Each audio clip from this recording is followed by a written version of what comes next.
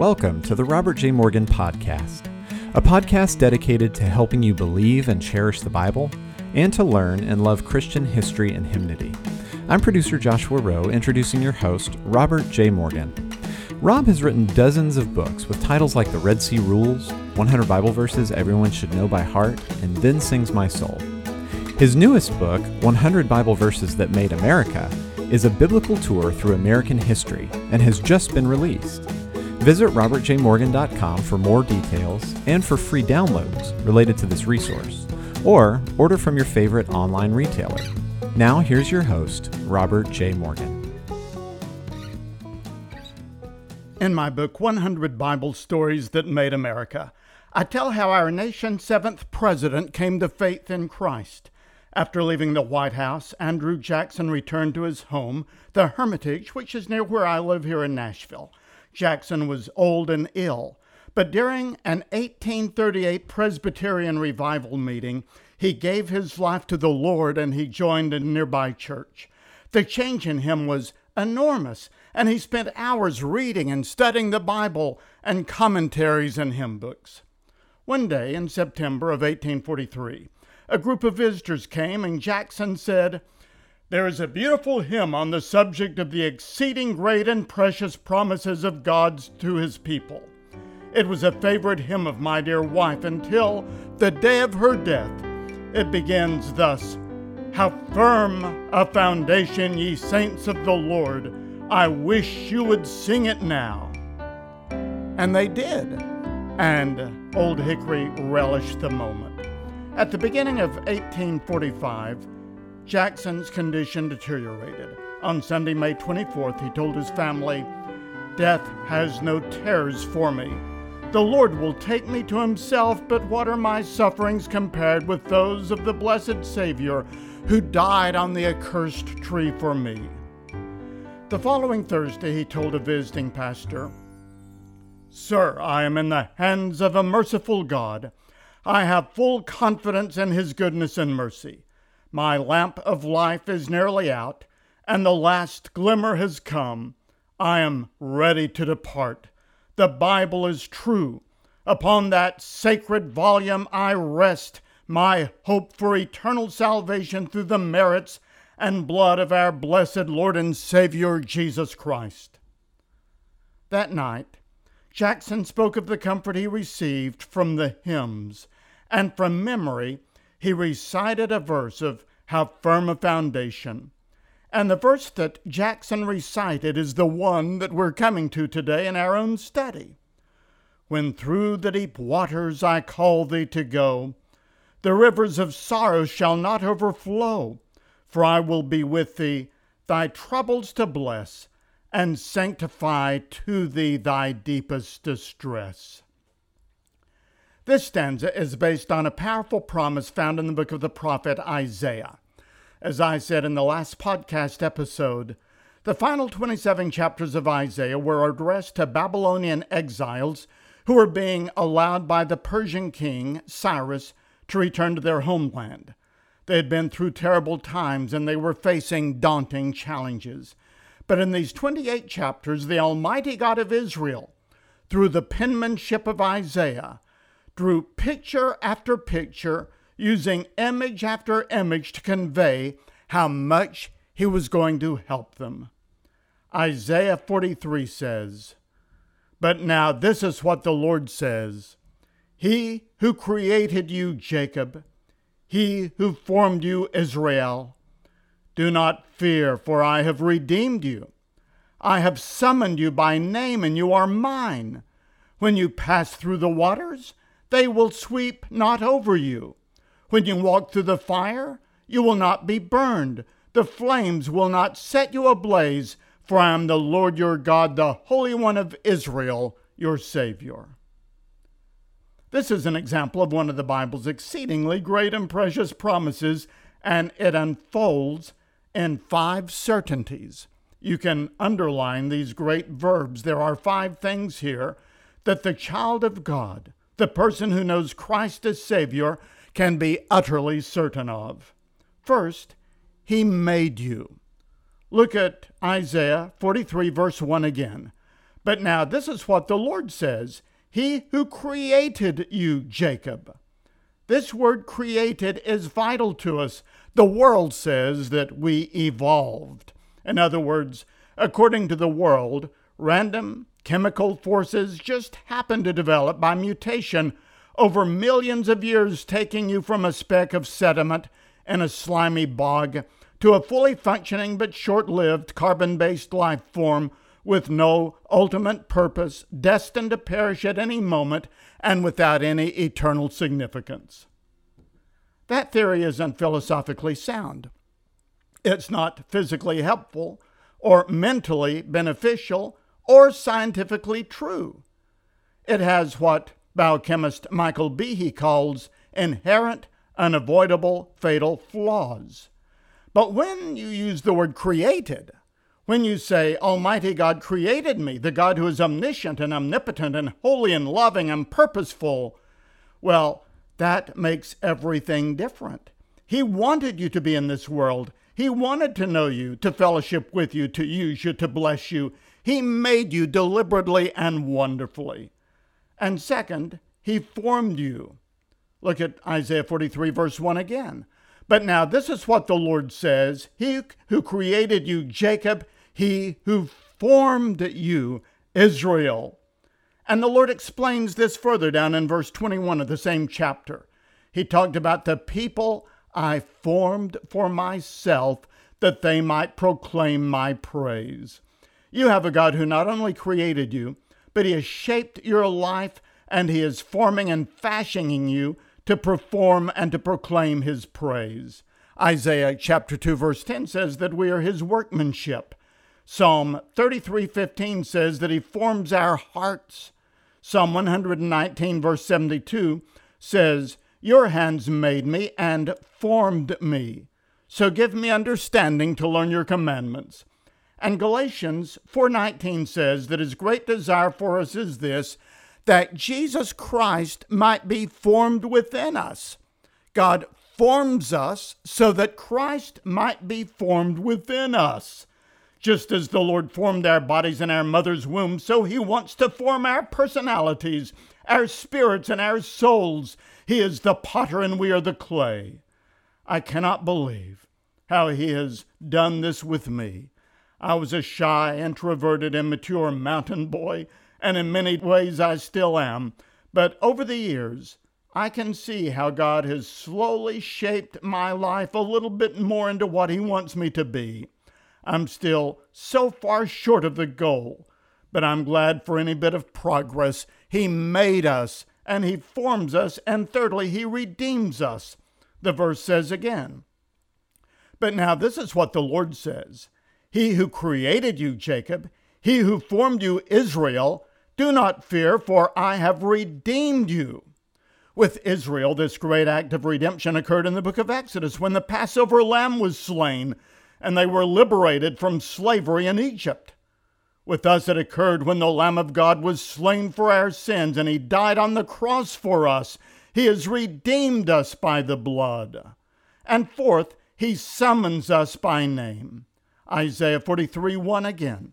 But now this is what the Lord says, He who created you, Jacob, He who formed you, Israel, do not fear, for I have redeemed you, and I have summoned you by name. I wonder if it surprises you to know that God is very familiar with your name. The Bible is emphatic about that point. In Isaiah 33:12, He said to Moses, I know you by name. Isaiah 49 verse 16 says that our names are written on the palms of His hands. Jesus said in John chapter 10, the Good Shepherd calls His own sheep by name. And Revelation 21:27 says that our names are written down in the Lamb's book of life. Incidentally, Psalm 147 and verse 4 even says, He determines the number of the stars and calls each one by name. And Isaiah 40 makes the same point. He brings out the starry hosts one by one and calls forth each of them by name. Jesus called people by their names, and sometimes He repeated the name twice. Martha, Martha. Peter, Peter. There's a popular song that says, He knows my name. He knows my every thought. He sees each tear that falls and hears me when I call. And now, fifthly, He keeps us. And that brings us to Isaiah 43, verse 2. When you pass through the waters, they will not sweep over you. Isaiah was probably thinking here of the miracles at the Red Sea and later when the Jordan River parted to let the Israelites through. This is the verse that flashed into missionary Elizabeth Elliot's mind when she stood by the shortwave radio in the jungle of Ecuador in 1956 and heard that her husband, Jim, was missing. Elizabeth realized that God was not promising her anything specific about her husband, but as Isaiah 43 verse 2 came forcibly to her mind, she realized that God was promising that He Himself would be with her whatever happened. And Jim and his 4 fellow missionaries were martyred. But the Lord bore Elizabeth through that, and over the years gave her a tremendous ministry. And over the next 54 years, she wrote 28 books, and one of them had a profound impact upon my wife, Katrina, when she was a young person, and led her to go to Columbia Bible College, where I met her. And later, when Elizabeth's memory began to fail, according to her biographers, she again turned back to Isaiah 43, verse 2, for comfort, and it was apparently the last verse on her mind. So listen to the whole thing. But now this is what the Lord says. He who created you, He who formed you, do not fear, for I have redeemed you. I've summoned you by name, and you are mine. When you pass through the waters, they will not sweep over you. Oh, what a verse that is. As I prepared this message, I read several articles about how to ford a river. It's not easy if the river is fast or flooded, but if you have to do it, you find the most shallow place available and send over the best swimmer with a rope. He wades or swims across the river and secures the rope to a tree, and then the leader on the other side, the first side, ties the first end of the rope to a tree, and then the group goes into the water, one by one, holding tightly to the suspended rope. I saw a videotape of an entire village in northern India that was about to be flooded, and the people escaped in this way by holding onto the rope stretched across the river. It was a breathtaking and dangerous operation. But imagine this. Imagine you had a river to cross and the rope is suspended, but the river was deep and swift. But what if, as you crossed that river, there was also a rope harnessed to you and held from above? It would not only give you reassurance, it would lift you and pull you to the other side. And that is something of the image that comes to my mind in Isaiah 43 verses 1 and 2, which became the inspiration for our stanza today of How Firm a Foundation. But I want to mention something else. The hymnist went a little bit further, and he gave us some words, a formula, that are as deep and meaningful as anything I've ever read in devotional literature. Let me quote this hymn again. When through the deep waters I call thee to go, the rivers of sorrow shall not overflow, for I will be with thee, thy troubles to bless and sanctify to thee thy deepest distress. This is the power of our hymnody. I contend that apart from the Bible itself, the hymn book contains the greatest treasure trove of truth and inspiration that we can find on earth. And the writer here has put in versified form one of the greatest doctrines in the Bible. He says that God will bless our troubles and sanctify to us our deepest distress. When I think of my deepest distress, 2 or 3 matters come to my mind. Over the years, I've had a handful of distresses that were so great, I truly thought I might drown. To think that God would use those matters for Himself and for my ultimate good and for the good of others is amazing. If you've never heard about or read about George Mueller, you should find a biography of him. He accomplished amazing things for Christ through faith, and he was a man of intense trust and prayer. On one occasion, he said, God delights to increase the faith of his children. We ought, instead of wanting no trials before victory, no exercise for patience, to be willing to take them from God's hand as a means. I say it deliberately. Trials, obstacles, difficulties, and sometimes defeats are the very food of faith. Well, to think that God can bless our troubles and sanctify to us our deepest distress is a reverberating truth that comes right from Scripture. So let me share several Bible verses that teach in essence the truth that we see in this stanza of our hymn. The first is Nehemiah 13, verse 2.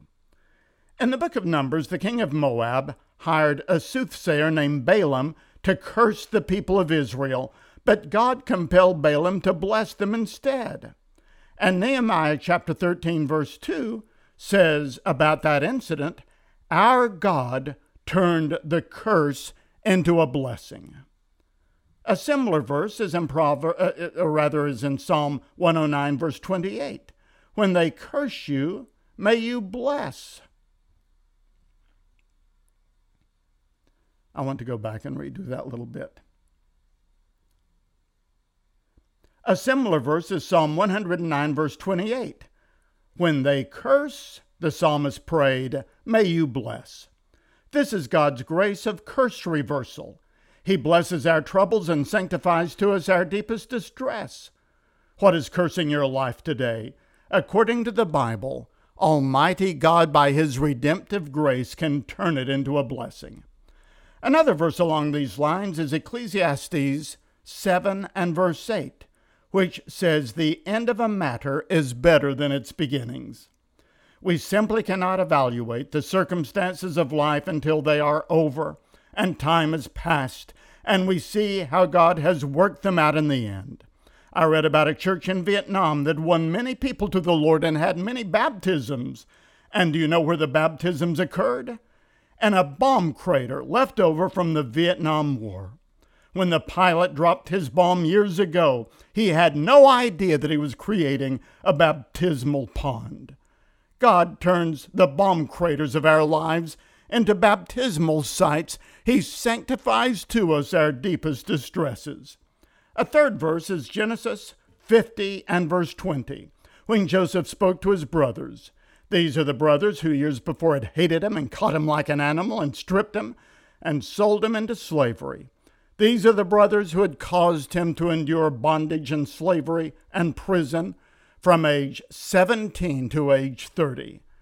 And yet Joseph told them, you intended to harm me, but God intended it for good.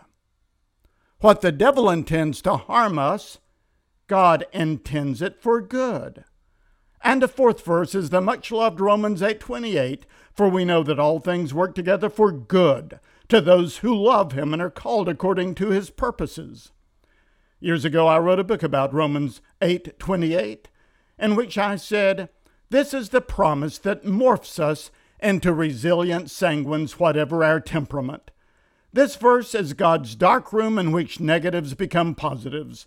It is his situation reversal machine in which heartaches are changed into hallelujahs. It is the foundation of hope and a fountainhead of confidence. Even our failures can become enriching and our sins can be redeemed. Even death itself becomes a blessing for the child of God. Romans 8:28 is all-inclusive, all-powerful, and it's always available. It is as omnipotent as the God who signed it and sealed it.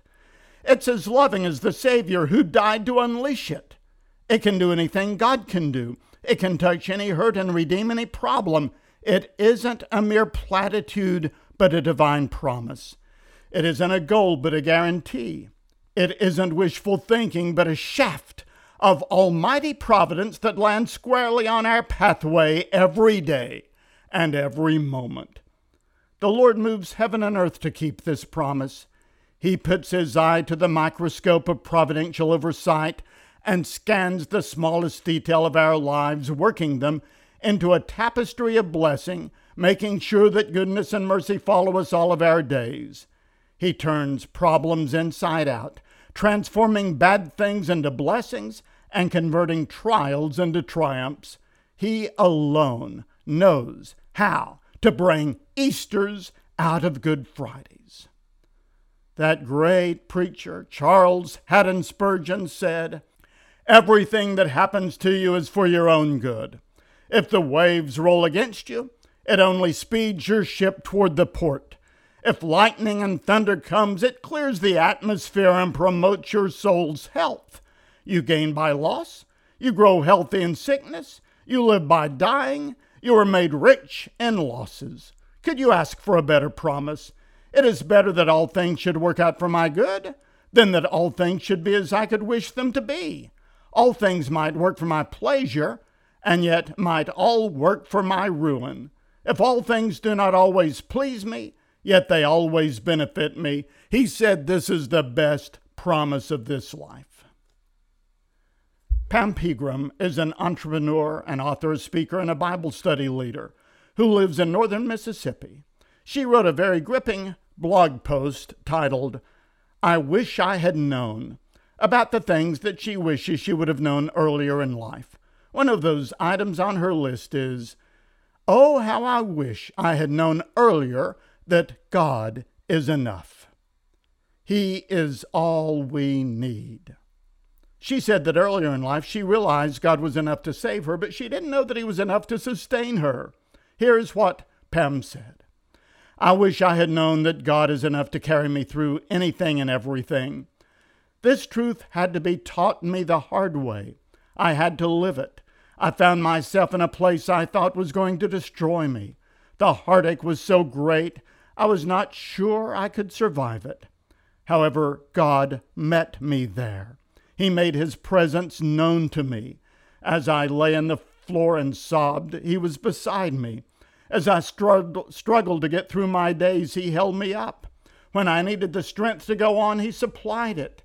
While that was the hardest time in my life, it has become the sweetest memory in my days. It is when I come to, not just to know Jesus, but it was when I truly came to know him. He proved to me Philippians 4:13, I can do all things through Christ who strengthens me.